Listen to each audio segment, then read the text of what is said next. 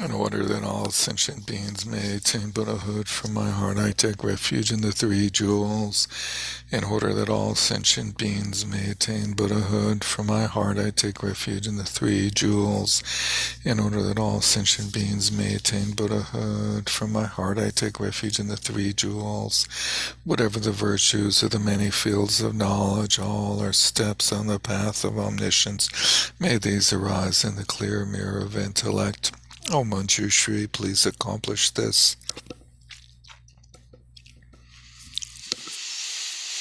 So tonight we continue through this very naughty subject of the different types of objects that the mind engages as it goes about its day, just doing the simple chores of the day, cleaning the house, preparing food, self-care, taking care, washing ourselves, bathing, clothing, and answering emails. We encounter these different types of objects, as well as in the most complicated activities of life, such as the absorption of neither perception nor non-perception, and rocket science, and things like that.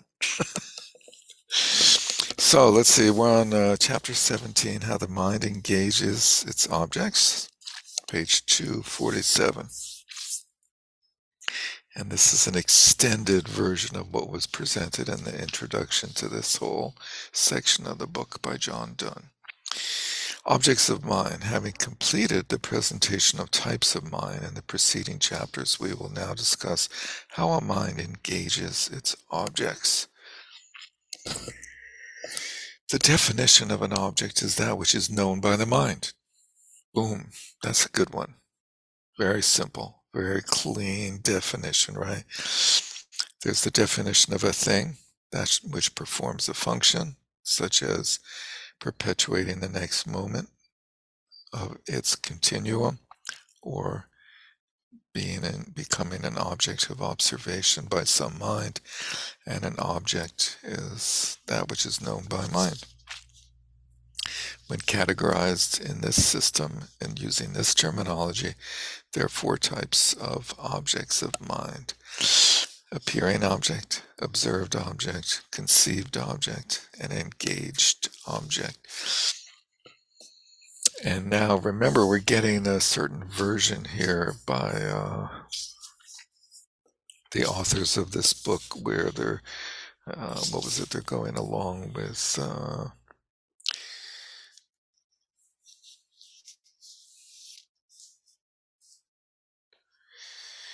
they're going along with Chapa, which isn't the generally accepted by all traditions of pramana or Lowick classifications of mind, or the science of mind, knowing the mind, in all traditions. In some traditions, the appearing object and the observed object are not synonymous. But here, for simplicity's sake, the observed and appearing object are synonymous. And every consciousness has both. It's a little bit clunky if you say both, since synonymous implies that they're one and the same. As for the appearing object and the observed object of a non-conceptual consciousness, such as a sense, direct perception, I added that, they, the appearing and observed objects, are the object of non-conceptual consciousness by virtue of their image clearly appearing to that consciousness. As for the appearing object and the observed object of a conceptual consciousness, they are the appearance that is the direct object of a conceptual cognition. So I'll pause. The appearing object and the observed object. So initially we had this notion that there's an observed object, which is the outer object, and then the appearing object is the sort of reflection of that object in the sense faculty. In the case of a perception, which is terminology used here for a direct, non-conceptual cognition, such as a sense cognition. And so here they're saying that because the image of the appearing object clearly appears to the consciousness as the appearing object, which is what that phrase says. So, as for the appearing object and the observed object of a non-conceptual consciousness, they are the object of non-conceptual consciousness by virtue of their image appearing clearly to that consciousness. So by conflating them, you get this odd verbiage that says, that goes like the way I read it, but basically the implication is that in the case of a non-conceptual consciousness, the appearing object is an exact replication, projection, reflection, something, some terminology of the observed object. And so they are identical, so that the force of a sense perception, a non-conceptual perception, a direct perception, cognition, has the power of directly perceiving the observed object, is the implication here. As for the appearing object and the observed object of a conceptual consciousness, they are the appearance, that is the direct object of a conceptual cognition. So when we have a conceptual cognition, we have an appearance in the conceptual mind that represents the object of that cognition. And that appearance is not a particular, it's not a specifically characterized phenomena. It's a general image. It's a generic image. It's a generally characterized phenomena. It's an idea. It's a concept. All of those are synonymous terms. So the appearing object and the observed object of a conceptual consciousness. The observed, Mary Beth? I have a question about the difference between this in a non-conceptual versus a conceptual consciousness. So, like, it's the same whatever over there, but the non-conceptual consciousness, I suppose, I mean, in a way, is it sort of like gets the whole picture because they're not putting a concept in there, which we know means that we're sort of like negating things or just narrowing it down somehow so it can fit in our idea of what that concept is. Yeah, here's since in this system, the appearing and the observed object are synonymous in both situations of conceptual and non-conceptual. The distinction that you just referred to, that a non-conceptual consciousness is somehow more direct and powerful and true, so to speak, than a conceptual cognition, comes up in a few pages in terms of the way that cognition is, let's say, processed, and that is by exclusion as opposed to inclusion. That idea of apoha, of exclusion, of eliminating everything that's not the object, is the way that conceptual cognition occurs. So when we think of a pot, conceptually, we eliminate the sort of way to define the process of identifying a pot in our conceptual framework is by eliminating everything that's not a pot. And we don't do that, obviously, in detail, but we identify parameters that say, well, a pot is this, and everything that's not a pot is not what I'm concerned with. So let's see what else they have to say, and then uh, we will come to that, and so let's revisit that when we get to there. As for the appearing object and the observed object of a conceptual consciousness, they are the appearance that is the direct object of a conceptual cognition. So another type of object is a direct object, and the direct object is the direct cause of a cognition, going back to our different types of causes. Let's see, they are the appearance that is the direct object of a conceptual cognition when its object occurs to it. So when an object occurs to our conceptual cognition, it does so in the conceptual mind as an appearance of the conceived object. That is what we are observing. We observe not non-pot, as vague as that might be, right? Eric, can I just clarify? I read this last week, so I apologize if this is about to come up in the reading, but Me too. So in this instance, when we're talking about non-conceptual consciousness versus conceptual consciousness, in both of those, is there in this scheme an actual pot inspiring these consciousnesses, or can these also include just thinking of a pot when there's not one in front of you?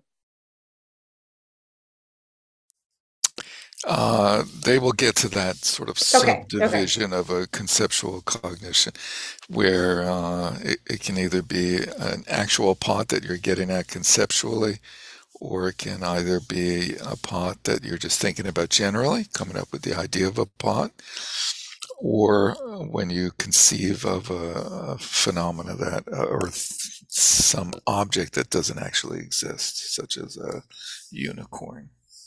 Okay. So we will get to that sort of subdivision. As for the appearing object and the observed object of a conceptual consciousness, they are the appearance. They are what appears as the direct object of a conceptual consciousness when its object occurs to it. So whenever we, have that conceptual idea of pot, whatever it is that appears to us, to our conceptual mind as a pot, is the observed object and is also called the direct object of that conceptual cognition. And this was previously explained there. That's the appearance that was explained previously to be the linguistic referent. And so they're referring to the process of using language to indicate some other thing, where we identify a word with a reality, a phenomena. So we use the word pot or not non-pot to linguistically refer to pot or non-pot, not non-pot. Even though the direct object is not in itself a real thing, something involved in a causal process, according to the explanation of some earlier Buddhist epistemologists, it is not contradictory for a conditioned thing to be a direct object of a conceptual cognition. So this is Emily's note, is that we can have a pot in front of us and we can be talking about that pot in a conceptual manner, and it can be the direct object. In which case it's not really the appearing or observed object. So I don't know. The way they've presented this is not, in my humble opinion, that clear. I'm totally confused now by that part, because it seems like I thought that a conceptual cognition, what's appearing, the object is an image, not a real thing, a so-called thing. So here they're saying a conditioned thing means an actual object, right?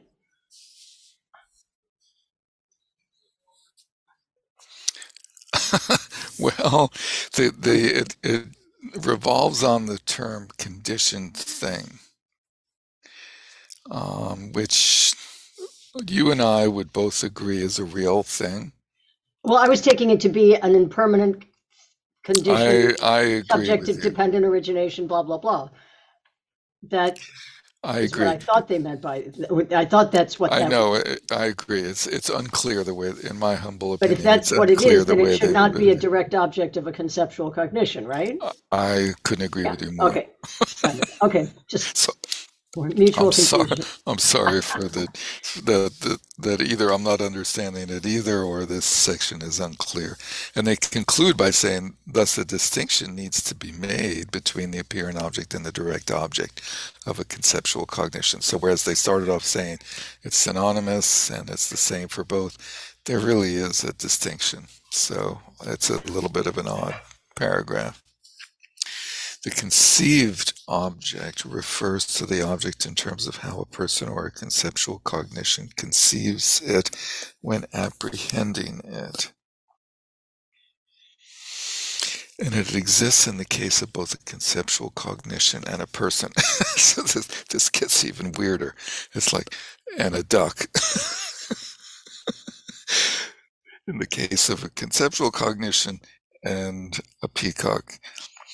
For example, a pot is the conceived object of a conceptual cognition or a person thinking this is a pot. I've seen this before, but I can't really figure out why they say of a person, of a conceptual cognition and a person. I mean, a person has concepts and a conceptual cognition, but a pot is the conceived object of a conceptual cognition. I mean, maybe it's a copy editing mistake, and it should say of a person thinking this is a pot. Probably that's the case. The only other thing I could think of is that they're saying they're using the second part, the person thinking the pot, as the sort of An ordinary example. English language way of saying the first part. In other words, a conceived object is a conceptual cognition. Okay, that's a lot of i.e. a person thinking this is a pot. So Right. that's another way to conceive it. It could be either one. Right. So just to be clear, they're not excluding animals. Animals also have conceptual cognitions. And so when they say persons, there's persons of all animals are also persons. The term person does not refer to human beings, bizarrely enough. Unless they're, again, FYI. if they're just using that as an example, then it might just be saying, okay, a person is thinking of a pot, a duck might not think of a pot, they might think of some other thing with a different name. They might call it something different. Would it right? help if they said Why a duck? where the referent object is not a conceptual object? Like it's referring to a real object in this case. That is, yeah, it would help if they said that. We should write that in. So Okay. actually, I think, I'm not sure, but when in the Napper article, my sense is that she sort of divided that the conceived and engaged are about how we apprehend something, whereas the other two are how, sort of like what we perceive, and the other is what we apprehend. So in the conceived, we're getting into what we apprehend. Hers is so much clearer. After we go through this, I would like to go through her article as a way of summarizing and clarifying a lot of this stuff. And I guess ideally I could have gone through this and said, well, let's skip this and read the Napper article instead, but I apologize, I haven't. I think it's So this okay. is- So this is a little complicated, but it sort of stretches your mind to try to understand things that are presented in different ways, maybe. Yeah, no harm. I think it's just, like you say, a stretch. Yeah. For example, a pot is the conceived object of a conceptual cognition or a person thinking this is a pot. In cases where the way of conceiving accords with reality, such as the conceptual cognition apprehending sound to be impermanent, the conceived object exists, impermanent sound.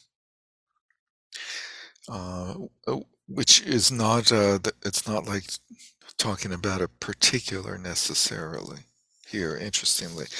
But in cases where the way of conceiving does not accord with the reality, such as a conceptual cognition apprehending sound to be permanent, the conceived object does not exist. The conceived object and the engaged object are synonymous in the case of a conceptual consciousness. So the conceived object and the engaged object are synonymous in the case of a conceptual consciousness. Since non-conceptual consciousnesses do not conceive in such terms as this and such, conceived object is not posited for a non-conceptual object, consciousness. Sort of by definition, if you're saying non-conceptual consciousness, then it doesn't have a conceptual object. The engaged object exists in the case of a person and of a cognition that accords with reality. A pot is posited both as the engaged object of an I consciousness apprehending a pot and of a conceptual cognition apprehending a pot. So the way I try to rationalize this whole section is, and other presentations of this material, of this particular topic, is that they're all trying to get us to comprehend that there's different ways that the mind takes its objects, and those objects can be either similar in certain ways or different in certain ways. But that there's not like a universal, like we don't all experience the same thing no matter how we access it, conceptually, perceptually, through dreams or divinations or so forth. The engaged object exists in the case of a person and of a cognition which accords with reality, because you can engage with the object of a cognition that accords with reality. A pot is posited both as the engaged object of an I consciousness apprehending a pot and of a conceptual cognition apprehending a pot. So an actual pot can be the object of a conceptual cognition.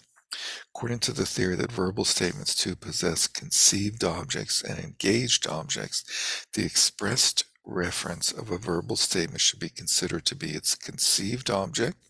The expressed reference of a verbal statement, such as the verbal statement, "This is a pot," expresses a reference to, something that you're holding. This is a glass.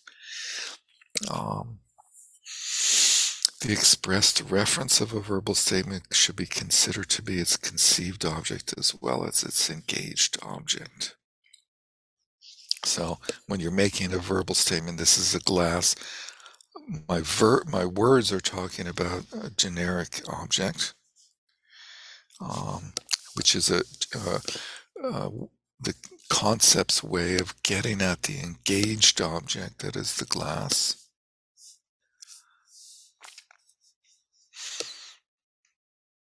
And the actual glass is the engaged object of my tactile sense consciousness. We may wonder, do all instances of awareness have 4 objects? No, there are many variations. Some types have 4 objects, where others have 2 or 3. A conceptual cognition apprehending a pot has 4 objects. The appearance as a pot to a conceptual cognition. So when we think of a pot, there's an appearance in our mind. That's the conceptual pot that appears to a conceptual cognition apprehending a pot. Is both the appearing object and the observed object. So we're observing that object that appears in our mind. Of a conceptual cognition apprehending a pot, and the pot, the real pot, so to speak, is both the conceived object and the engaged object. We're conceiving the real pot as being a pot, as being a conceptual thing, and then we're engaging it. It's a Wait, little bit I'm saying, clunky. I'm a little confused there. Are you saying that this is in a conceptual cognition? When you say real pot, do you mean a physical object? We're getting at the sort of Or- referent object of that conceptual idea of a pot is a real pot. Is it? Okay, because I thought that the pot that is the conceived and engaged object is actually, it's not a generality then? Well, it says a conceptual cognition apprehending a pot has 4 objects. So I took that to be a real so-called pot.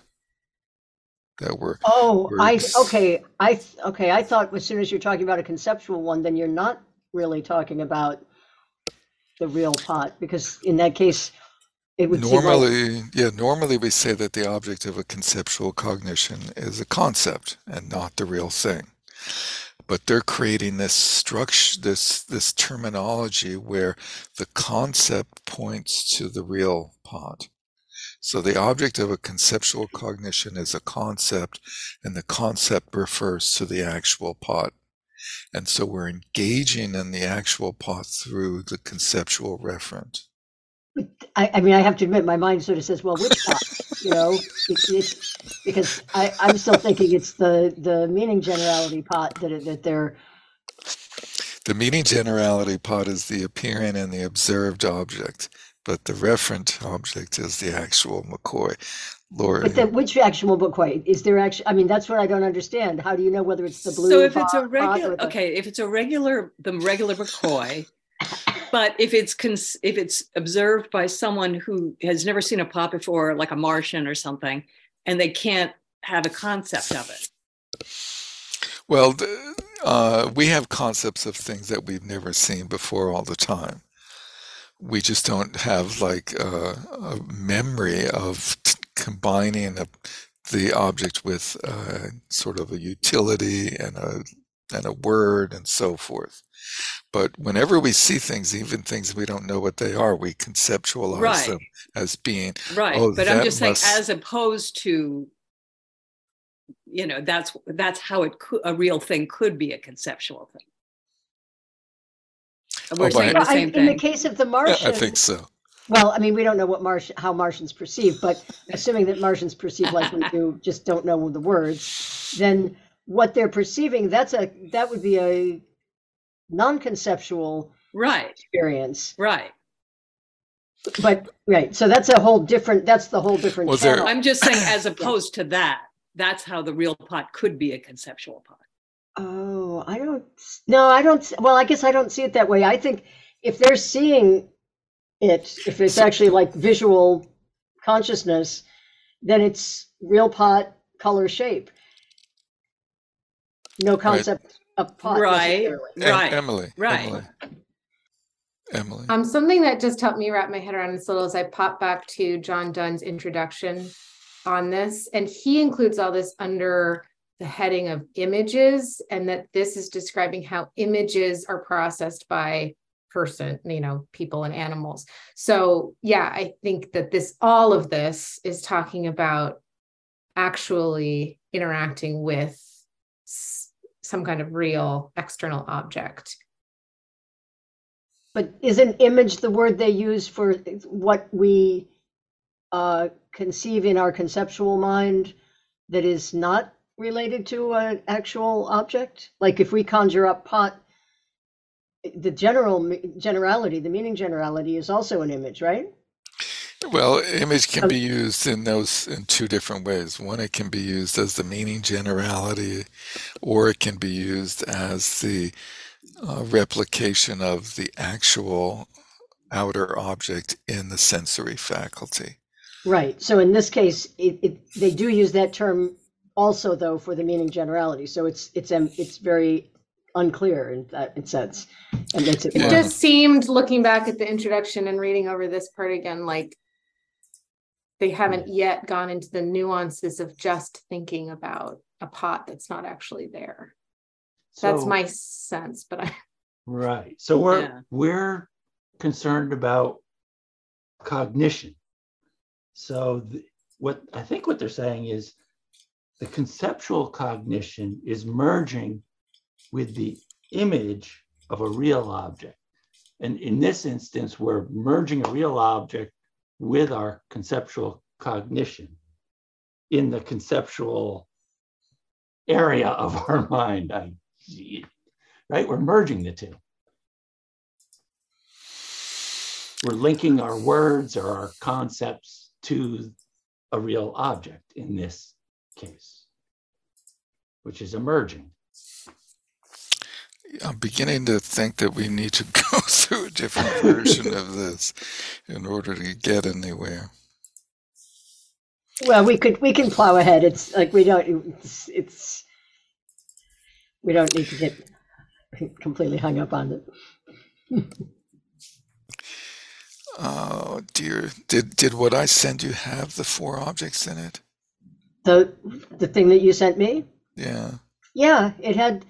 Yeah, it Yeah. stopped after. Okay. Here we go. Yeah. Good. Let's try this version.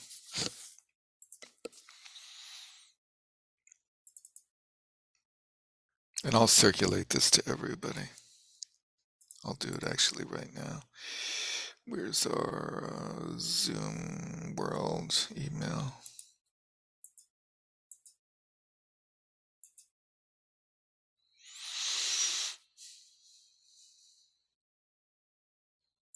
Zoom.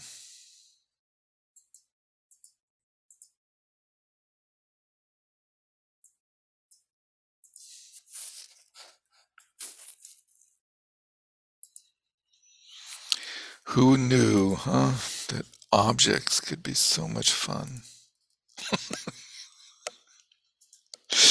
Okay, so this is from a book called Mind in Tibetan Buddhism, and it's a translation of a Lorik, Classifications of Mind, root texts in a summary format from also a Gelugpa tradition. And at the beginning it's translated by Elizabeth Napper, and at the beginning it has a wonderful introduction by her, where it goes through mind and its types in the 7-fold division that hopefully we'll get to tonight, I hope. And we're gonna skip down to here, see if this helps. Sense direct perceivers. Maybe I'll do it this way. So there's these types of 7 types of mind: direct perceivers, direct cognizers, non-conceptual cognizers. There's inferential. There should be an F in there instead of inertial. It's inferential cognizers through logical reasoning that has a validity to it. Direct perceivers are valid, and inferential cognizers are also valid. These 2 types are valid. Sorry, number 1 and 2. And then there's subsequent cognizers, which we've recently learned about subsequently. There's correctly assuming consciousnesses that we've also just learned about. Awarenesses to which the object appears but is not ascertained, which in our current text is basically synonymous with, correctly assuming consciousnesses. What do they call them in our text? The to which the object appears and is not, is a non-ascertained cognitions, right? Then there's doubting Thomases, and then there's wrong Peters or Christophers or Derricks. There's wrong Derrick consciousnesses. Okay, direct perceivers, knowers which are free from conceptuality and non-mistaken, which tells you right away that not everything that is non-conceptual is also non-mistaken, right? To be free from conceptuality means a consciousness deals with its object directly without making use of an internal image. This version is so simple and clean and pure. I love it. This is the difference between seeing a pot directly perceiving sense consciousness of the visual type and thinking about it, done by conceptual mental. In the first case, it's a direct contact, whereas in the second, it's the mind dealing with a mental image. So here they're using the term image as the conceptual idea, as Cynthia said earlier. To be non-mistaken means that there's no erroneous element involved in that which is appearing to the consciousness. Conceptual consciousnesses are necessarily mistaken in this regard.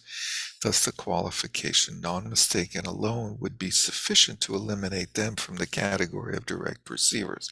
Free from conceptuality, though redundant, is specifically stated in order to eliminate the non-Buddhist Vaisheshika view that there are conceptual sense consciousnesses. Okay, so that went a little bit differently than I had hoped. Here we go. Non-mistaken also eliminates from the class of direct perceivers those non-conceptual consciousnesses which are mistaken due to a superficial cause of error, such as a fault in the consciousness, the sense consciousness faculty, or temporary sickness, or and so forth. So, like hallucinations or defects in the visual or in the sense organs, or certain external situations in the environment, such as like seeing water in a desert, right? Okay, and by the way, this example is an eye conscious of somebody riding in a boat to whom the trees on the shore appear to be moving. I want you to think about that example and what kind of a culture would use that as an example of a mistaken eye consciousness, where they think that when they go along in a boat at a certain speed, it feels like the environment around them is moving towards them. And I got to think that there's like something to do with the fact that we zoom around in cars from day one, and we're used to flying around in that way, versus people that basically walked their entire lives everywhere. And when they move at a faster speed, it like produces this effect that they would use this as an example. I just think that's an amazing phenomena, actually, that they use that as an example. Anyway, direct perceivers are 4 types. They're sense direct, mental direct. Sense direct are the 5 senses. Mental direct perceivers are a little complicated, but that includes basic things such as cognition of the future, knowing others' minds, supersensory cognitions that arise from perfecting the 4th jhana state. And then there's also this idea that there's a moment of mental direct perception every time that the result of sense direct perception is brought into the 6th consciousness. It has first a moment of mental non-conceptual cognition, and then it goes into a mental conceptual cognition. Then there's self-knowing direct perceivers. So self-awareness is for those schools that hold self-awareness to be a valid and true phenomena. It's held to be direct in that it's non-conceptual. It doesn't go through an image, a mental image. And then yogic direct perception is when there's the direct cognition of the truth of some aspect of reality, such as the impermanence of all compounded phenomena, or the emptiness of all phenomena, or the suffering of all contaminated phenomena. So sense direct perceivers are 5 types, given the 5 senses, and they are produced through the aggregation of 3 conditions. There's the observed object, which is like the outer object, so to speak. There's the uncommon empowering condition, which these are not the objects, Cynthia. Where's the freaking objects? Yeah, you have to go through quite a lot before you get to the 4. Oh, right. There, Okay. there you go. Right. Okay. So they go through these 7 types of consciousness, and I'll circulate this and we'll go through it. I thought we'd do it on the last class, go through it in detail. There's also a division of awareness and knowers into 3 types. First there's a division into 7 types, and now we have 3 types. There's different ways of cutting the pie, right, of awareness. And here we have conceptual consciousnesses, which take a meaning generality as their apprehended object. Remember that term. Non-conceptual, non-mistaken consciousnesses, which take a specifically characterized phenomena as their apprehended object. And non-conceptual, mistaken consciousnesses, which take a clearly appearing non-existent as their apprehended object. An example of a clearly appearing non-existent in this tradition, the most common example is the floaters in the eye. Now we know that floaters in the eye are actually existing objects. They're actually little ripples in the vitreous humor of the eyeball. But they also use the blue mountain for this one? They use the blue mountain, and they use the yellow of somebody who has jaundice, seeing a white conch shell as yellow or something like that, right? Okay, so defects in perception. There are 4 main types of object posited for consciousness. There's the object of engagement. That's like what we're getting at, the real McCoy, right? There's the determined object, which I believe would be synonymous with what in this text is called the observed object. Oh, I thought that was the conceived. Okay. Maybe I haven't looked at this version in a while, so let's keep that one on hold. You just read through it, so I'll go with you actually. So that's the object of conceptual cognition. Well, we'll come to it. Then there's the appearing object, which is what appears in the sense faculty. And then there's what's apprehended, what's actually cognized, what the consciousness sort of groks, let's say, to use the common weird phrase as a technical term. The first 2 refer to the object that a consciousness is actually getting at and understanding. However, there's the qualification of the term determined object. Thank you, Cynthia, is used only for conceptual consciousnesses, whereas object of engagement is used for both conceptual and non-conceptual.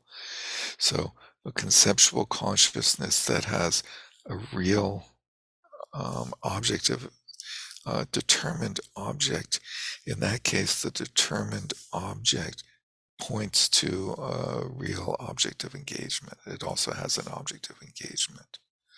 So Can I just jump in here for a sec, Derek? Yep. Sorry. So if you just scroll up for a second, back to the conceptual versus non-conceptual in this scheme. So according to this, conceptual consciousnesses, which take a meaning generality as their apprehended object. So in this scheme, conceptual consciousnesses only engage generally characterized phenomena. Is that a fair way to rephrase that? Say it one more time. Conceptual consciousness. They only engage a generally characterized phenomena. No, they only apprehend generally. Sorry, apprehend. Right, but that's a big difference. That's a big difference between apprehend and engage, right? What's the difference? Well, because this is, what I was going to be asking about is, okay, they can only apprehend a generally characterized object, but that can be the result of engaging with a specifically characterized phenomenon that sort of triggers the generally characterized concept that it then apprehends with. Like, in other words, a thought, there could be an actual pot there, or there could be just a memory of a pot. And either one of those could sort of inspire the apprehension of a generally characterized pot by the conceptual consciousness. Well, this is good. Let's bring it into the realm of a real example and go through the steps so far. But actually, let's just continue through these 4 quickly. Okay. And then let's come back and do that. So the first 2 are sort of similar in that they're what is actually being gotten at.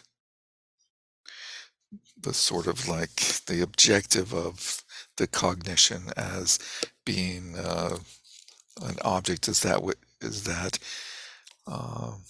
was it? An object is the object of cognition of a mind or something. What was that? Damn. The definition of an object is that which is known by the mind. So an object can be known by the mind either conceptually or non-conceptually. When it's non-conceptual, there's only an object of engagement, and when it's conceptual, there's a determined object, and sometimes there's also an engaged object when it's a real phenomena, right? Okay.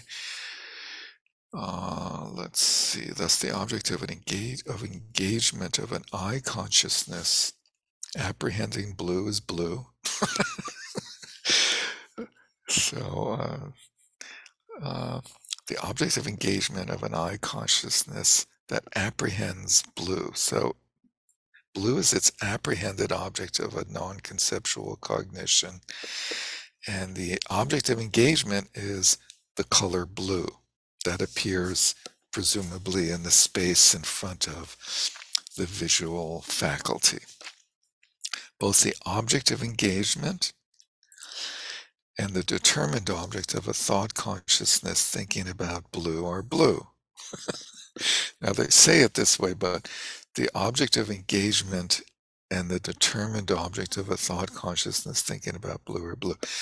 The determined object of a thought consciousness thinking about blue is the determined object of a thought consciousness thinking about blue is a conceptual idea, is an image, a mental image of blue, the idea of blue. Whereas the object of engagement of that conceptual cognition is the actual color blue. And we're getting at it through a conceptual referent. So there's, using your example, let's say we first see blue with the eye consciousness, and the cognition apprehends the color blue that appears as the object of engagement for the eye consciousness, and it is a specifically characterized phenomena. And it appears in the sense faculty. And then the next moment of cognition is thinking, is the mental direct perception of that color blue, in which case there's still no determined object. There's only the object of engagement as the actual particle, let's say, of blue in the space in front of the visual consciousness. But in this case, the appearing object is the sense cognition itself.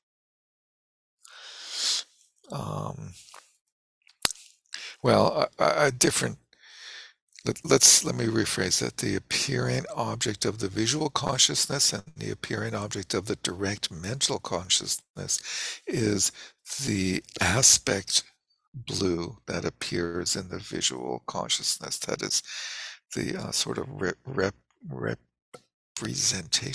replication rather, of blue in the faculty, is the appearing object for both the visual faculty and the mental consciousness in its first moment. And so both are apprehended as blue, as an object of engagement, a non-conceptual object. And then the third moment, we think, oh, there's blue. And the conceptual consciousness at that point is the appearing object for that conceptual consciousness is the idea, blue. and we apprehend the idea of blue from that, and we conclude that there is an instance of blue in the space in front of our visual faculty. And through that conceptual object, i.e. the determined object of the idea that there's blue there, we are getting at the object of engagement, which is the actual blue, such that if there was a multitude of different colors in front of you and you're focused and you're asked to pick out the blue, you could point your finger at the blue. The latter two types of objects, appearing and apprehended, refer to the object which is actually appearing to the consciousness. They should say, which are actually like in the consciousness, because one appears to it and one is apprehended, and not necessarily to what it is comprehending. And so what is it comprehending? It's comprehending the object of engagement. Since the actual object, so they used another term, which I've been using, it's the actual McCoy, and that's the object of engagement that appears to direct perception, is what it realizes. So direct perception is said to realize accurately and truly and directly its actual object. Since the actual object that appears to direct perception is what it realizes, i.e. apprehends, its appearing object, apprehended object, and object of engagement are all the same. Now when they say the same, it's like, well, if they're the same, why do they have different words for them? It's like it's the same object, but it appears in different sort of locations or in phases or something. To say that they're the same is a really sort of odd thing to say. It's sort of like not that helpful. In the example of an eye consciousness apprehended in blue, all three are blue. What's also awkward about these examples is using the blue thing as the example sort of takes away the whole issue of what we perceive of as being a thing. You know, it's like we're not talking about blue Gomden, we're just talking about blue, you know, and that makes it kind of tricky as well. Yeah, that is true. When they say apprehending blue, it's like, what does that mean? Like, they I mean, I could know just this is say sort of traditional because right, you see this everywhere. but They it's could really just say there is confusing there's a blue object. right. I mean, sure, if you look at the sky and it's blue, you can kind of relate to what they're talking about then, because it seems sort of like just pure blue. I know. They're using the language that has been developed by going through the collected topics, the Judra, where blue is a real phenomena, and the blue Gomden is an extrapolation, you know. Right, it just makes it a little harder in some ways. It does. It does. So both of those things make it complicated. Yeah. Okay. However, for conceptual consciousness, although the object of engagement and the determined object, so the determined object are the mental conceptual image, right? And the object of engagement is the actual object. Although the object of engagement and the determined object are the actual object, the consciousness is understanding. So the consciousness, because it's conceptual, is getting at the actual object through a determined object, which is a conceptual image, i.e. blue. For a thought consciousness apprehending blue, the appearing object and the apprehended object are just an image of blue called a meaning generality. Now, and even to say like an image of blue implies like the actual visual appearance. But I think here they're really talking about that internal aspect thing. That's my understanding of it. Yes, they are totally referring to a conceptual image of blue. Well, and this is what we were trying to get at with the other reading too, is like whether you're seeing something blue in front of you or you're just remembering blue or thinking about it, either way, it's this, you're you're dealing with a conceptual, general conceptual idea of blue in both instances when you get to this conceptual level. And in both instances, you're blue in the face. But through dealing with this whole terminology, this threefold division of consciousness, and the threefold division again was conceptual consciousness taking a meaning generality, which below they're calling an image, a non-conceptual, non-mistaken consciousness, which takes specifically characterized phenomena as the apprehended, and a non-conceptual but mistaken consciousness, which takes a clearly appearing non-existent as the apprehended. So those are the three types of possible perceptions, no, cognitions, that they're dividing up the world of cognition into. It centers on differences in the appearing or apprehended objects of the different types of consciousnesses. All thought consciousnesses, so thought consciousness means, i.e., conceptual, necessarily take as their appearing object a meaning generality. So, meaning generality, the idea of blue or a pot, is the idea of pot that appears in the conceptual consciousness. A meaning generality is a permanent phenomenon. It does not disintegrate moment by moment. Doesn't mean it remains the same all the time, but it doesn't like change radically, meaning instantaneously, as do impermanent phenomena. And it's a negative phenomena, which that means it's an image which is a mere elimination of all that is not what we're getting at, which is this idea of not pot. And the idea that we get out conceptual phenomena by exclusion.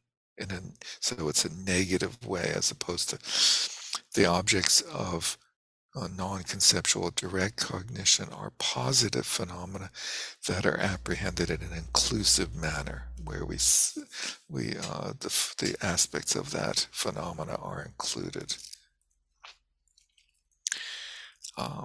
as opposed to excluding that which is not it. Thus, for example, the meaning generality of pot that appears to a thought consciousness apprehending pot is not an externally existent pot with all its own uncommon features. Again, this term uncommon means unique. It's a clunky way of saying that, but just a general image of pot, which is described negatively as being an appearance of the opposite of that which is not a pot. The relative impoverishment, a sort of weird term to use in this situation, but the disintegration, let's say, the relative or less powerfulness, the relative impoverishment of such an image, that is a general image, in comparison to the richness of the appearance of the object involved in direct perception, which is a positive phenomena apprehended in an inclusive manner, is the reason why direct perception is so much more highly valued than thought. However, in order to understand things which we are now unable to perceive directly, we must rely on thought, for it provides the means to train the mind so that direct perception can eventually be developed. And once again, this is the whole premise of basically of Buddhism, is that by understanding reality conceptually, we can, and then working with that in some way, we can then experience reality non-conceptually, and that it's only the experience of reality non-conceptually that is transformative. So that's the hypothesis of Buddhism, and you could debate that as well, because it's sort of assumed here that that's taken as a truth. And you could say, well, intellectual understanding can be could be just as transformative, you might say, but not according to this tradition in the case of the true nature of reality. It might be the case in terms of relative phenomena, Thus, in this system, although thought is finally transcended by direct perception, its importance as the means to get to that goal is recognized and valued. And you could also argue that you could get to direct perception of reality without all the intellectual bullshit that we go through. And obviously, a lot of traditions and people do follow that path. It's a common Western misunderstanding of Buddhism that because external objects cannot appear directly to thought, but must be realized by an image, thought has no relationship to objects, etc. So we've seen a lot of the rest of this, but hopefully that way of simplifying the objects of cognition is helpful. Maybe, and then based on that, we can return to this and sort of plow through it, understanding and allowing its sort of maybe less clear way of expressing things, but get on to the additional topics, hopefully that it goes through, if that's okay. So on page 248, I'd like to start on the second full paragraph. We may wonder, do all instances of awareness have 4 objects? No, there are variations. Some have 4 objects where others have 2 or 3. Conceptual cognition apprehending a pot has 4. The appearance of a pot to a conceptual cognition apprehending a pot is both the appearing object and the observed object of a conceptual cognition apprehending a pot. So in this framework, I would say that they're using the term observed object as the apprehended object in the other scheme.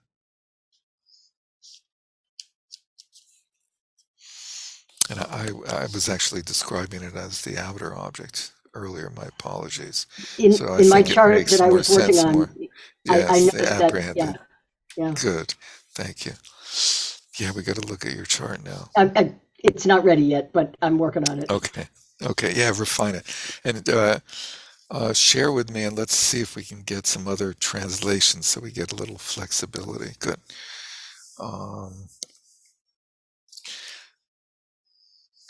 Let's see. Is both the appearing object and the observed object of a conceptual cognition apprehending a pot. And the pot is both the conceived object and the engaged object. So conceived is synonymous with the determined object in the other reading we just looked at. And the engaged object has the same terminology of a conceptual cognition apprehending upon an eye consciousness apprehending yellow has only 3 objects. It has 3 objects, all of which are yellow. The appearing object, the observed object, and the engaged object of an eye consciousness apprehending yellow. The appearing object is the aspect of yellow that appears in the visual sense faculty.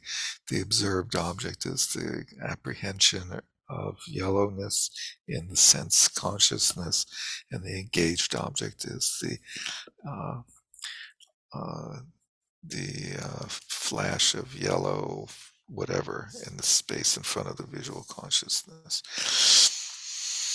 Conceptual cognition apprehending a rabbit's horn has just 2 objects. The appearance as a rabbit's horns to a conceptual cognition apprehending a rabbit's horns is both the appearing object and the observed object. So the appearing object is the observance. It's the appearance, rather, of a rabbit's horn. We have an idea of what a rabbit's horn might look like in our conceptual consciousness. And then the apprehended rabbit's horn is what the conceptual cognition observes. Even though rabbit's horn is the conceived object and the engaged object of that conceptual cognition, it doesn't exist even conventionally. Now, this is a difference from the other system. The other system says that there's no engaged object of a conceptual cognition. There's just a determined object. But hopefully we got some sort of flexibility between all the different objects that we can work on. Thank you for Dean for joining us, by the way. Dean says, related to where errors can occur in direct perception, representation in the mind. That was probably in relation to something that we're no longer talking about specifically related to where errors can. Oh, that was like the floaters and so forth, impermanent versus permanent, specifically characterized equals impermanent. Yep, good. Thank you. Okay, so moreover, in the case of objects, there are also objects as cognized. So just to flesh things out, there's other terminologies in the realms of objects. There's explicit, implicit, focal, and so forth. A pot is the object as cognized for an eye consciousness apprehending a pot, and for conceptual cognition apprehending a pot. Impermanent sound is the object as cognized for a direct perception, and for an inferential cognition realizing sound to be impermanent. Likewise, permanent sound is the object as cognized for a conceptual cognition apprehending sound to be permanent, and a rabbit's horn is the object as cognized for a conceptual cognition apprehending a rabbit's horn. Just sort of playing with the various terms, I guess. Thus, in the case of a cognition that accords with reality, since things are the way it apprehends them, its objects as cognized exist. And in the case of a mind that does not accord with reality, since things are not the way it apprehends them, its object as cognized do not exist. As for the explicit and implicit object, the explicit object of a cognition is an object that appears to, or whose image arises in that cognition. The implicit object of a cognition, although an object of that cognition does not appear or arise as an image in that cognition. So a cognition that applies something that is not currently appearing to it. For example, since a conceptual cognition apprehending a pot explicitly realizes the pot and implicitly realizes the exclusion of non-pot, it is said that the pot is the explicit object of the conceptual cognition apprehending a pot, and the exclusion of non-pot is the implicit object of the conceptual cognition apprehending a pot. So every object that we identify as the object of a cognition is its explicit object, and it that cognition itself implicitly identifies everything that's not the explicit object by negating it to identify the explicit object. Just sort of clunky ways of referring to these things, right? Likewise, an inferential cognition realizing that sound is impermanent explicitly cognizes sound as impermanent, and implicitly cognizes sound as not permanent. So it is said that sound is impermanent as the explicit object of that inferential cognition, and sound is not permanent as the implicit object of that inferential cognition. As for the focal object, there are different ways of positing this depending on context. It may be the basis in which the mind acts to eliminate false superimpositions, or it may be the basis or ground on which various false superimpositions are imputed by the mind. For example, sound is the basis on which an inferential cognition, realizing sound to be impermanent, acts to eliminate false superimpositions. And it is the basis or ground of false superimpositions imputed by a conceptual cognition apprehending sound as permanent. So just some more examples of not very helpful scheme of focal object. Therefore, it's said to be the focal object of both. Also, that both the inferential cognition realizing sound to be permanent and the conceptual cognition apprehending sound to be permanent must be posited as cognitions whose ways of apprehending are directly contradictory, having observed the same focal object sound. So it's like focal object similar to direct object. In general, whether an instance of awareness has realized a given object is determined on the basis of whether it has obtained that object.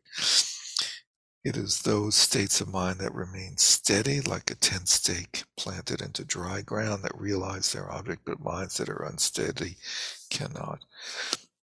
There are also different modes in which cognition of an object takes place, such as directly cognizing through perception, such as an eye consciousness cognizing the the pot in front of it, and cognizing by means of inference or reasoning, such as mind cognizing from afar the presence of fire in a mountain passed through, directly seeing smoke rising from that place. Does an image appear to sense cognition? We'll go through this quickly.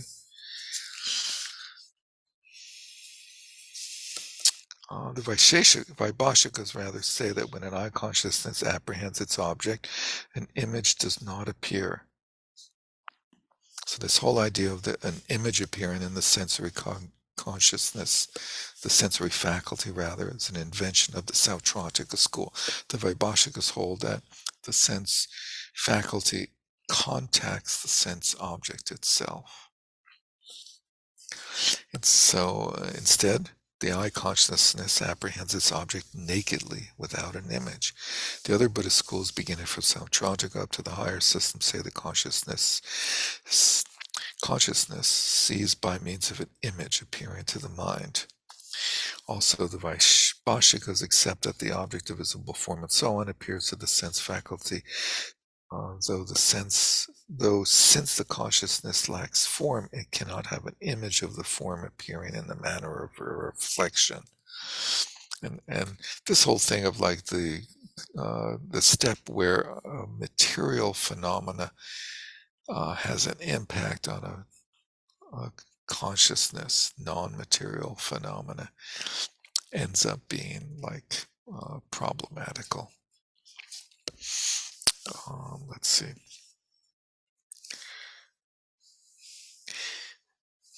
For this reason, they do not accept that an image of the object, just as blue or yellow, appears to the consciousness. Sub-schools of those who accept that the consciousness bears images explain this in different ways. Some say that while the image appearing to a consciousness is an image in that consciousness, it is not consciousness itself, which is a little bit of a conundrum. Others say that because it is an object image in that consciousness, it is consciousness itself. Those who So if they accept, say it's not, does that mean it's neither matter nor mind?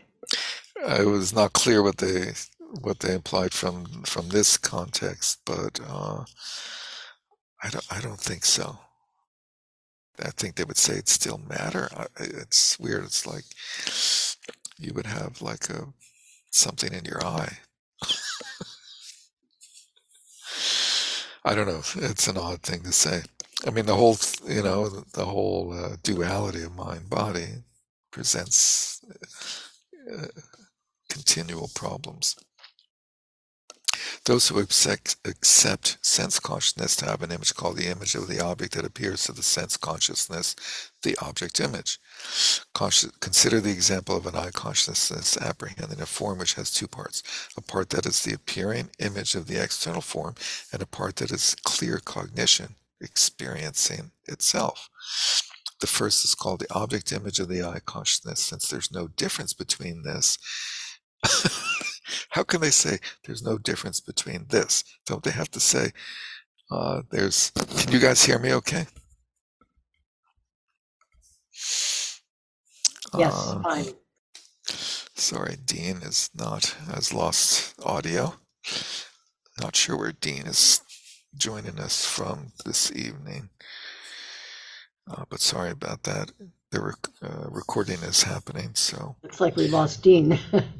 Oh well, no audio, no point in staying on.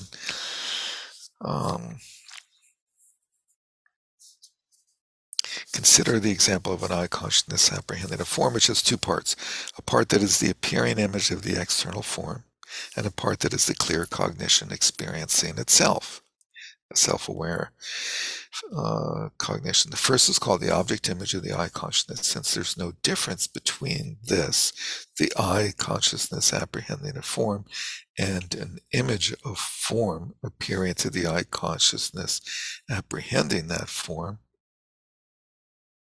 So there's no difference between the eye consciousness that apprehends the object and the appearance of that object in the eye consciousness. The object image is the eye consciousness itself. They're not different phenomena. In the case of those who hold that the aspect image is not a physical entity, but is in the consciousness. It's not a separate thing. It's not a separate phenomena. Let's see. What is meant by the phrase "an image appearing to the eye consciousness" is that the eye consciousness arises from its own cause in the image of the object. There is no separate thing that arises as an image other than the eye consciousness itself. The second, the part that is clear cognition experiencing the eye consciousness, is called the subject image of the eye consciousness. So we're getting into what Dunn talked about a little bit earlier, where there's like an object, there's an appearing object and a subject object, a subject appearing object.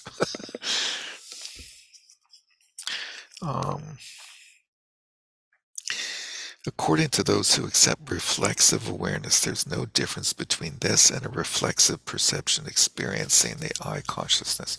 So basically what they're talking about here, just to step back and like try to figure out what the hell they're talking about, is that if we say that there's a replication of the outer phenomena in the sense consciousness, in the sense faculty,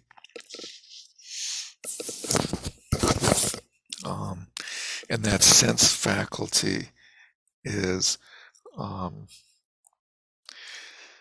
what gives rise to the consciousness. And if the consciousness is directly apprehending the image that's cast into the sense faculty, then you either have a situation where the sense consciousness is apprehending the sense faculty, or the sense consciousness itself sort of takes on the aspect. But in either way, you have a duality in the sense system, where you have the sense system receives the aspect of the outer sense of object, such as the color blue on a blue Gomden in front of you, projects into the eye faculty, which is subtle form that is in the shape of a blue Utpala flower that resides somewhere in the eyeball. And that faculty is said to take on the take on the characteristic of the blue phenomena. That is its actual object, or its engaged object, let's say. So it gets sort of convoluted, but it's like, how does sense perception actually happen, right? If there's a sense consciousness that arises from the meeting of a sense object and a sense faculty, does the sense consciousness only see the object and not the faculty? So what part of the consciousness is perceiving the object? So they're basically coming up with this idea, well, that there's two parts to it. There's the appearance of the outer object in the sense consciousness, and then there's the clear apprehension quality of consciousness in sense consciousness that's apprehending that aspect. So if you have this idea that sense consciousness involves the cognition of an object that's separate from oneself, or separate from the sense faculty, let's say, such as like you could be looking at your arm, so it's not like separate from yourself, so to speak, whatever that means, but somehow there's this activity going on in your sensory system. And how do you explain it? No matter how you explain it, there ends up being this duality between the clear apprehension quality of consciousness and the apprehended aspect of the object. So they're just sort of in a convoluted way trying to describe that.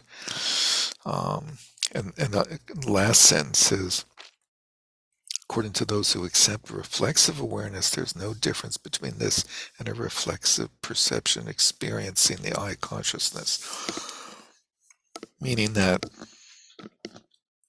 if we were able to be aware of I consciousness without an object, it's the same as being aware of I consciousness of an object, of an I object. I don't know, it gets a little nebulous pretty quickly, doesn't it? Something very simple. Both the Sautrantikas and the Chittamatras agree in maintaining that in the phrase the object image of an I consciousness apprehending blue, in that phrase, the object refers to blue. An image refers to the observed object of an I consciousness apprehending blue that arises in the image of blue. Nevertheless, they also disagree in the following way. So they agree that the object refers to blue and the image refers to the observed object of an I consciousness apprehending blue that arises in the image of the blue. So there's an object and there's an object image. There's the outer object and there's the image that the outer object projects into, or that the sense faculty somehow replicates of the outer object. Well, actually, aren't they? I'm sorry. Aren't they here saying they agree that there's? They're going to disagree in a second. There's something in the consciousness that they agree on, and that they agree about the observed object being an image of blue. So aren't both of those not the actual object itself, but just one is sort of the I consciousness image, and the other is the what was translated by the sense faculty? Well, let's go through it and see how they describe it, but that is part of the question, big part. The Sautrantikas assert that in the case of an I consciousness having a visible form's image, such as a blue Gomden, the I consciousness, arises from the external material form as its cause, the image of the blue Gomden arising in the I consciousness. The Chittamatrans, who are famous for not believing in external phenomena, assert that it arises in the nature of an image through the force of latent potencies within the mind stream as its cause. Right? So if there's no external phenomena to act as the object condition, then why did it happen? Also, those who accept external objects say that when blue is seen by an unconsciousness apprehending blue, that blue-like image itself that appears to it is projected inwardly by the blue, just as when, for example, the design of a seal is stamped on a piece of paper, that design itself is fixed on the paper from the side of the seal.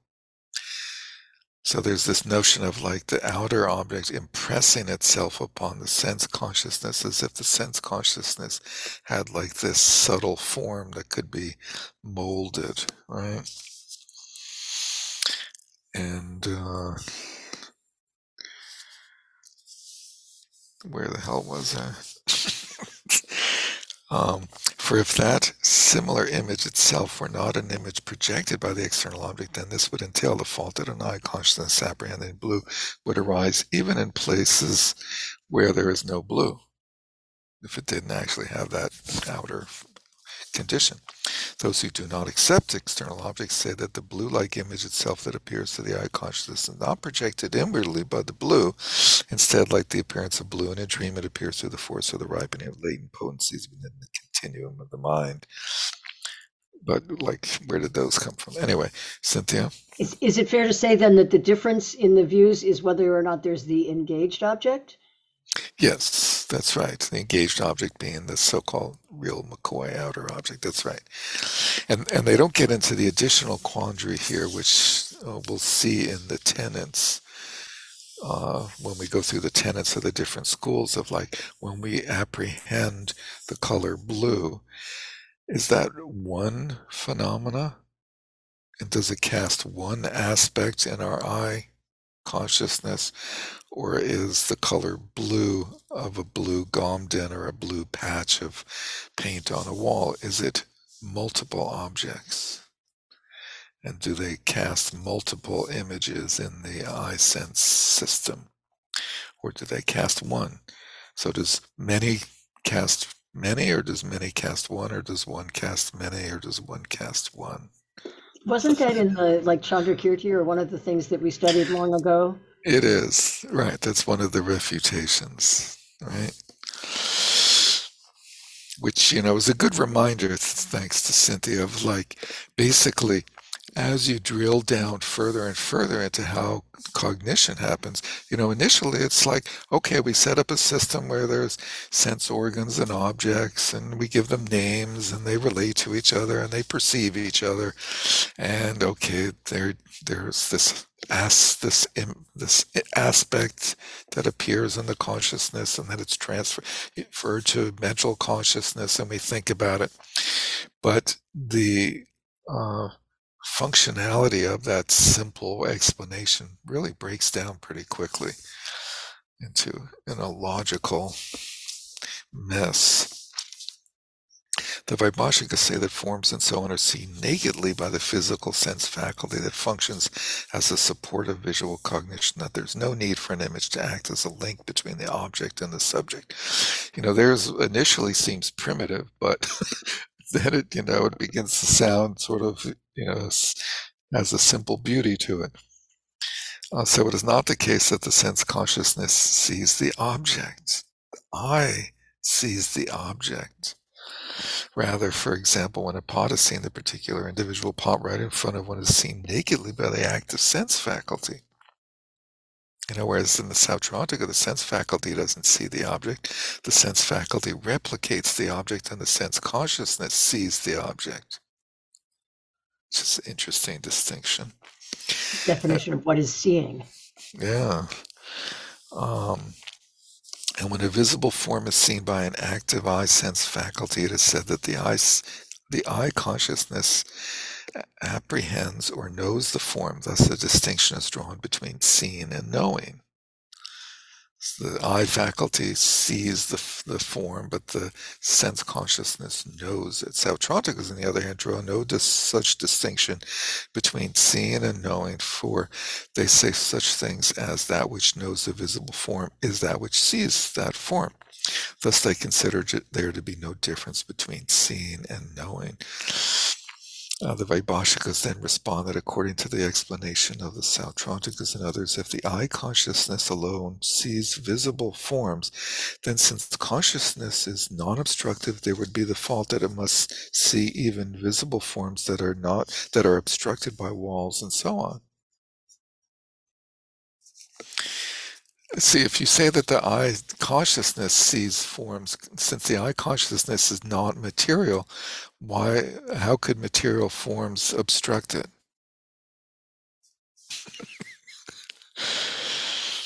It's an interesting response. That's when you say, sorry, it's too late in the day, we gotta go. Love to discuss that further with you some other time. But there's also the aspect that we can see. I mean, if you look at the distinction between conceptual and non-conceptual, you can have a conceptual notion of blue or of whatever it is we're talking about seeing without actually seeing it, right? Yeah. Yep. So It's similar in some way. It's not the same, but it's similar to what they're talking about. Yeah, it almost reveals that the eye sense consciousness, knowing the object, is sort of almost a concept. Anyway, presenting the views of the Vaibhashikas, the treasury of knowledge, meaning the root verses, says, they say the eye acting as a basis sees forms, not the eye consciousness based upon it. Because forms that are behind barriers are not seen. Also clarifying the meaning of the treasury of knowledge, which is a commentary on it by Priti somebody, Bhuti or something, says, Big Bhuti, According to those who say it is the consciousness, since the consciousness has no obstructivity, consciousness would arise even regarding something concealed, but it does not. So this proves that the eye sees not the consciousness. The Vaibhashikas say that the image of either the subtle atoms.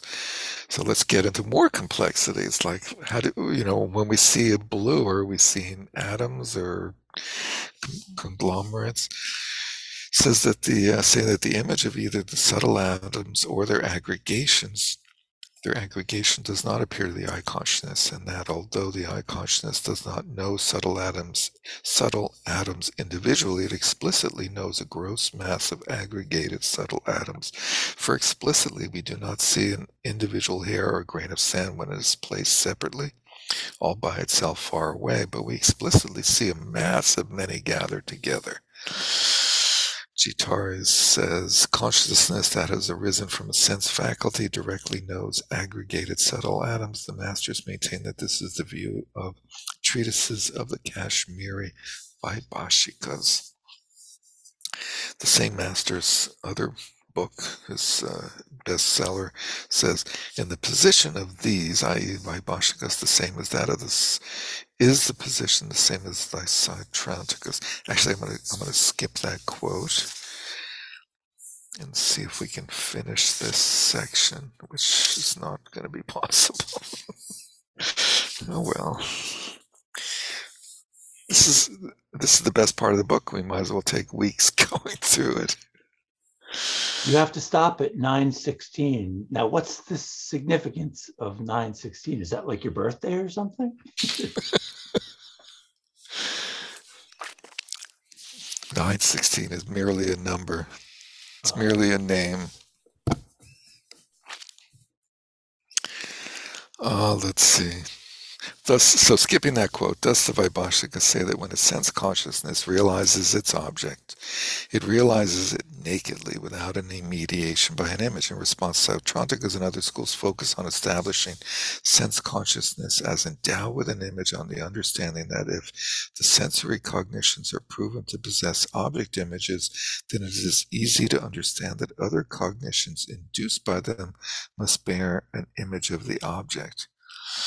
Which I think they're talking about, like, how does then mental consciousness perceive sense consciousness, sense images, sense objects?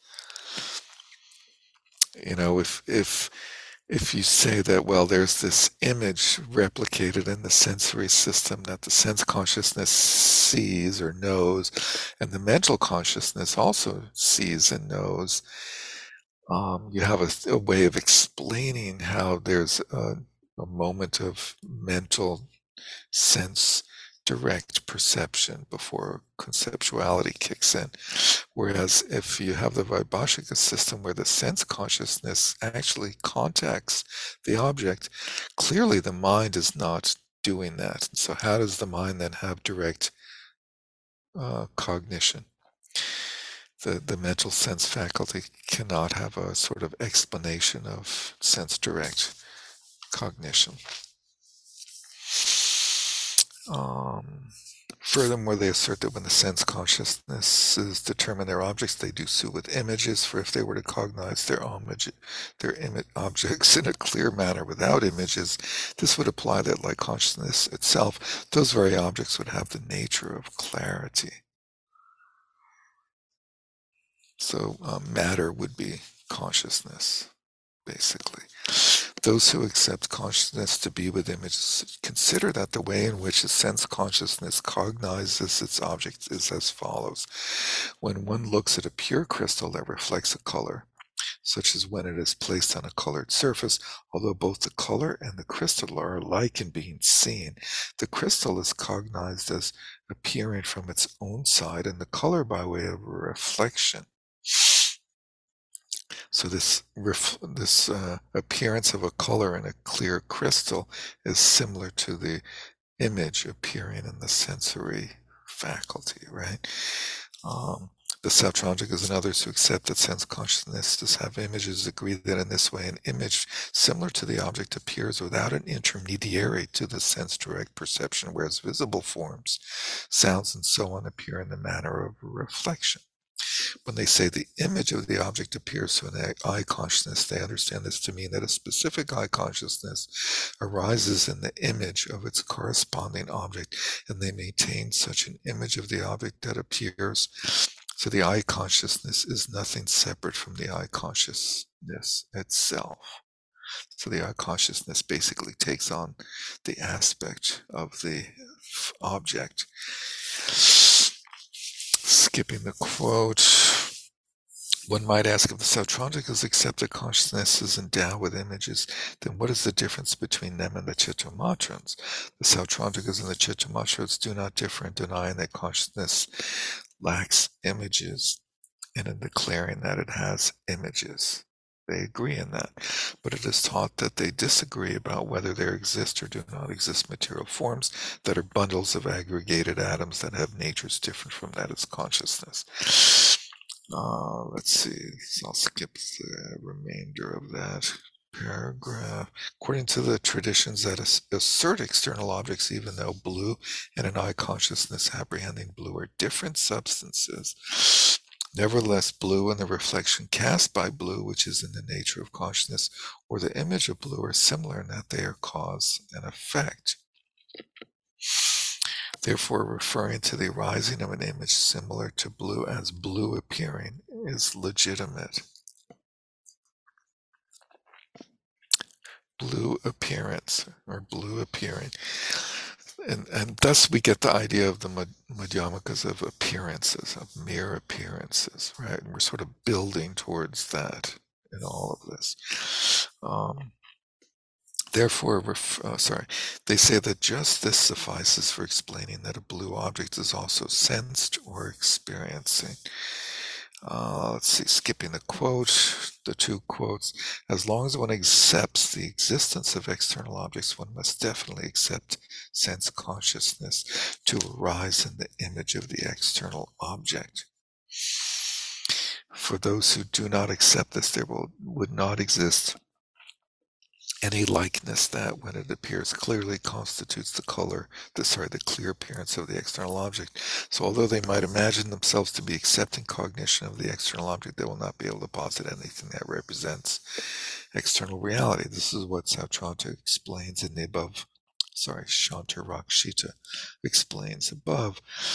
Being a Yogacara Madhyamaka, Shantarakshita accords with the Chittamatra system when it comes to presentations of the conventional level of reality, which is that the conventional level of reality phenomena are not material. It's important to understand that the above statement is being made from such a standpoint. So, I don't know, that was just sort of like an exploration of some of the nuances of cognition based upon having laid out this system that tries to explain what cognition is and how it works. How do images appear to sensory cognition? We will come back to next week, as well as hopefully the 7 types of typology. How come there's flies already here in my room? How did the fly appear? Is this like magical birth, or birth from moisture, or I mean, it's just like there's nothing in this room. I think insects are supposed to be the moisture one. Yeah. Maybe eggs, I don't know. Or warmth or something. Warmth and moisture, I think, yeah. Got him. No, I didn't. I wouldn't do that. Not on video, at least, right? And isn't the what Trump used to say, wasn't it, that the gotcha is the problem? Even more than as much as the killing, the gotcha is the problem. The gotcha is the problem. That's a funny phrase. The captcha is the problem. What a funny word that is. What the hell is a captcha? Explain that to. Born to hunt. And yeah. Any captchas to conclude with? Any comments? I have one question. So for Chittamatrans, would there only be conceptual consciousness?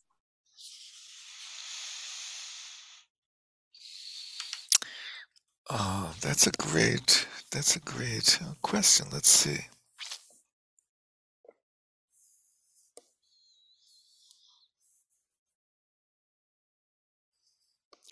That's a great question.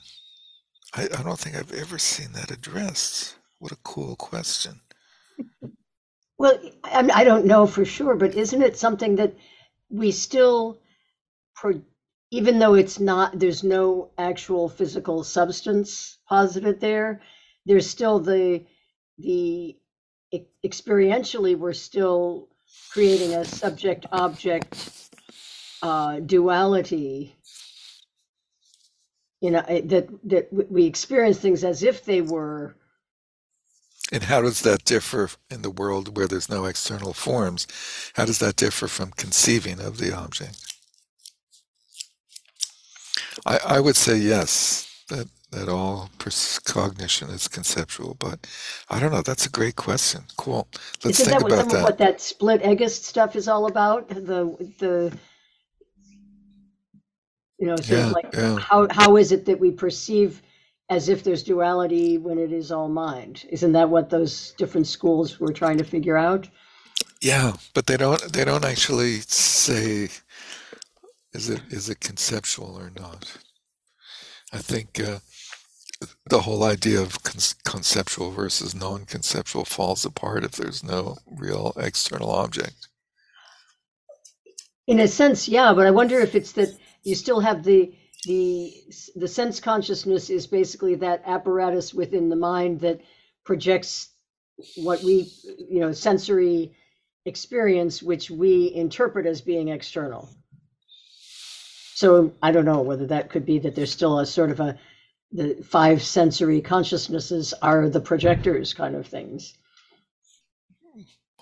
Who do they project to, and what do they project? Well, that's this whole business. That's the part that's so bizarre, is that why do we still perceive, duality if there is none? But supposedly that's what's happening, right? Well, I think Emily's question gets to are there different types of projection that go on in the non-material world? Is what we normally call conceptual projection, is that different than non-material sensory cognition? Sensory cognition in the absence of the actual object is you're perceiving a determined or conceptual object the whole time, right? So I think it has to be conceptual. Does this tie into chapter 4 on the valid versus mistaken? Yeah. Because isn't the eye consciousness a direct perceiver, and so it's a valid cognition? So it understands impermanence, whereas when we go to the meaning generality, it turns into a permanent phenomena. So I'm thinking of this in terms of in that reflex. The thought of reflex was thinking like a body reflex, like a reflex reaction. The eye is like reflexive. It just reflects. It's like a reflex, like tapping your knee, like autonomic nervous systems. Right. So I was looking at this more from a data perspective. They're trying to, I don't know if this is accurate, but like digital video technology. Mm-hmm. Like when I refer to errors, like you're taking in information, you have to process it. It also gets stored in memory. Mm-hmm. So it comes in, and there's sampling rates. Like the eye could be faster at sampling than the brain. Mm-hmm. So there could be errors that occur. And another thing that they do in video technology, because of data and the amount of memory required, we do compression technology, right? Right. So like if you have subsequent cognizers, is the brain compressing the information as it comes in for better storage? And that means in order to compress, it means you have to impute things. It's like you leave out information. For So sure. you don't You're have to store simplifying. as much information. And so their errors can occur there too. So that was my thinking about this, is that what they're trying to get at is basically in our perception of reality and going from our object to our experience of that object, errors can occur along the process. And another thing, that it has to get converted to this meaning generality, right? So but what if there are no specific? Mixing. What if there are no real specifically characterized objects for data? What if the data doesn't exist as separate and real from the observer?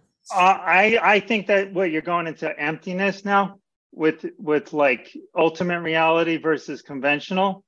Well, we're going into Chittamatra view of reality, which is mind only. Okay, I didn't think much about that one. But another thing that came in too, another thing is in video technology, devices have to have a threshold of photons, for example. So if there's too few photons coming in, it won't perceive it, right? Yeah. So that was that conglomerate of that. I think this right. where you have to have enough the aggregation of atoms coming in order to perceive. Anyway, I'm just going off the deep end, but okay, I'll stop. No, these are really helpful sort of aspects of the whole cognitive system that are sort of brought out or revealed more clearly by the experience of all this technology that you're referring to. It's really helpful. Yeah, I hope. Well, data storage is huge, right? We only have finite memory. So we have to like make mistakes. And it goes back to what you were saying. I thought about the Buddhists in general, the whole thing about distortions and afflictions and emotions and our cognitive distortions, where we're basically, mistaken reality. Anyway, so in technology, when we store data and stuff, errors can occur all over the place. So I was thinking, and it has to be turned into a meaning generality at the same time. Just don't create the wrong mistakes. Anyway, how do you? Yeah, right. I guess that's what the Buddha does, right? Right. Yeah, it's sort of more arguments for the breakdown of the whole model in some way, as a sort of tight functioning ship. But I don't know. It's helpful as a way of thinking about what's going on in the whole system, particularly data storage, data compression, data retrieval. When we remember something, we remember a different version of it than what we experienced at the time. That's for sure. We've all been convinced of that over and over again. So, and errors in perception, errors in cognition, errors in retrieval, for sure. And we fill in, right? When we have error, we assume, we just like mush things up. Well, it must have been this, because what else could it have been? Though in the Chittamatra system, what would an error be in perception? It's not really, it's more like if it's all really a projection of mind, then is it really an error? There's nothing there to right. There's no correct version that you right. have. It's all error, right? Yeah. It's just all layers of error. Yeah. Well, I think it's nothing, and statistics, nothing is perfect. So it's never perfect, right? I think there's a perception that the mind's statistical in nature. But the point being is that the better we get at things, it's like when you have a bell-shaped distribution, the more precise our measurement, the more peak the distribution is, and we start converging to the actual value, and our spread and our thinking gets tighter and tighter. So basically, maybe that's what it is that process of, anyway, I'm going off the Yeah, deep end. it gets more and more accurate by virtue of that. But I Right. liked what you said, that nothing is perfect. I think nothing is totally perfect. One of my daughter's first email addresses was there is no perfection at yahoo.com. But nothing is perfect. That which is nothing is perfect. Anyway, thank you very much, everyone. And thank you, Dean, for joining us and for your input, contribution. Thank you for that. And let's dedicate the marriage. By this merit may all obtain omniscience, may defeat the enemy wrongdoing from the stormy waves, rather, of birth, death, old age, sickness, and death from the ocean of samsara.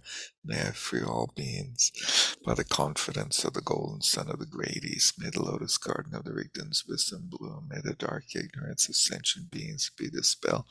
May all beings enjoy profound, brilliant glory. And today is the 38th anniversary of the parinirvana of the Vidyadhara Chogyam Trungpa Rinpoche. So, to the Vidyadhara, here. Thank you. See you soon. Thank you, Derek.